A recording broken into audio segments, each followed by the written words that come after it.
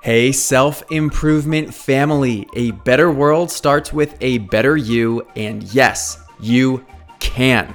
So let's take another step toward your best self today. I'm fired up, and I want you to be fired up too. I mean, think about it. We can go out and pursue whatever we want in life. It's our choice to do so. But that's exactly it. You can't get what you don't go after, and you really need to want it. You've got to get hungry. Getting hungry is synonymous with getting motivated because it references how certain things have the ability to take over and consume you. Just like a lion in the savannah, when it gets hungry, it has one objective: eat. When it comes to your goals, aspirations, and dreams, imagine if you had the same amount of focus and desire. It would unlock a whole new level of commitment to what you want. You've probably felt something like it before. You've gotten a taste of your potential and the impact you can make in the world when you're on, and you want more of it. And you can't fake that hunger.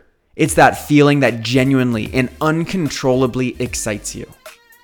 So if you want to live a charged up life where you have a clear sense of purpose, you need to get clear on what you want and what interests you.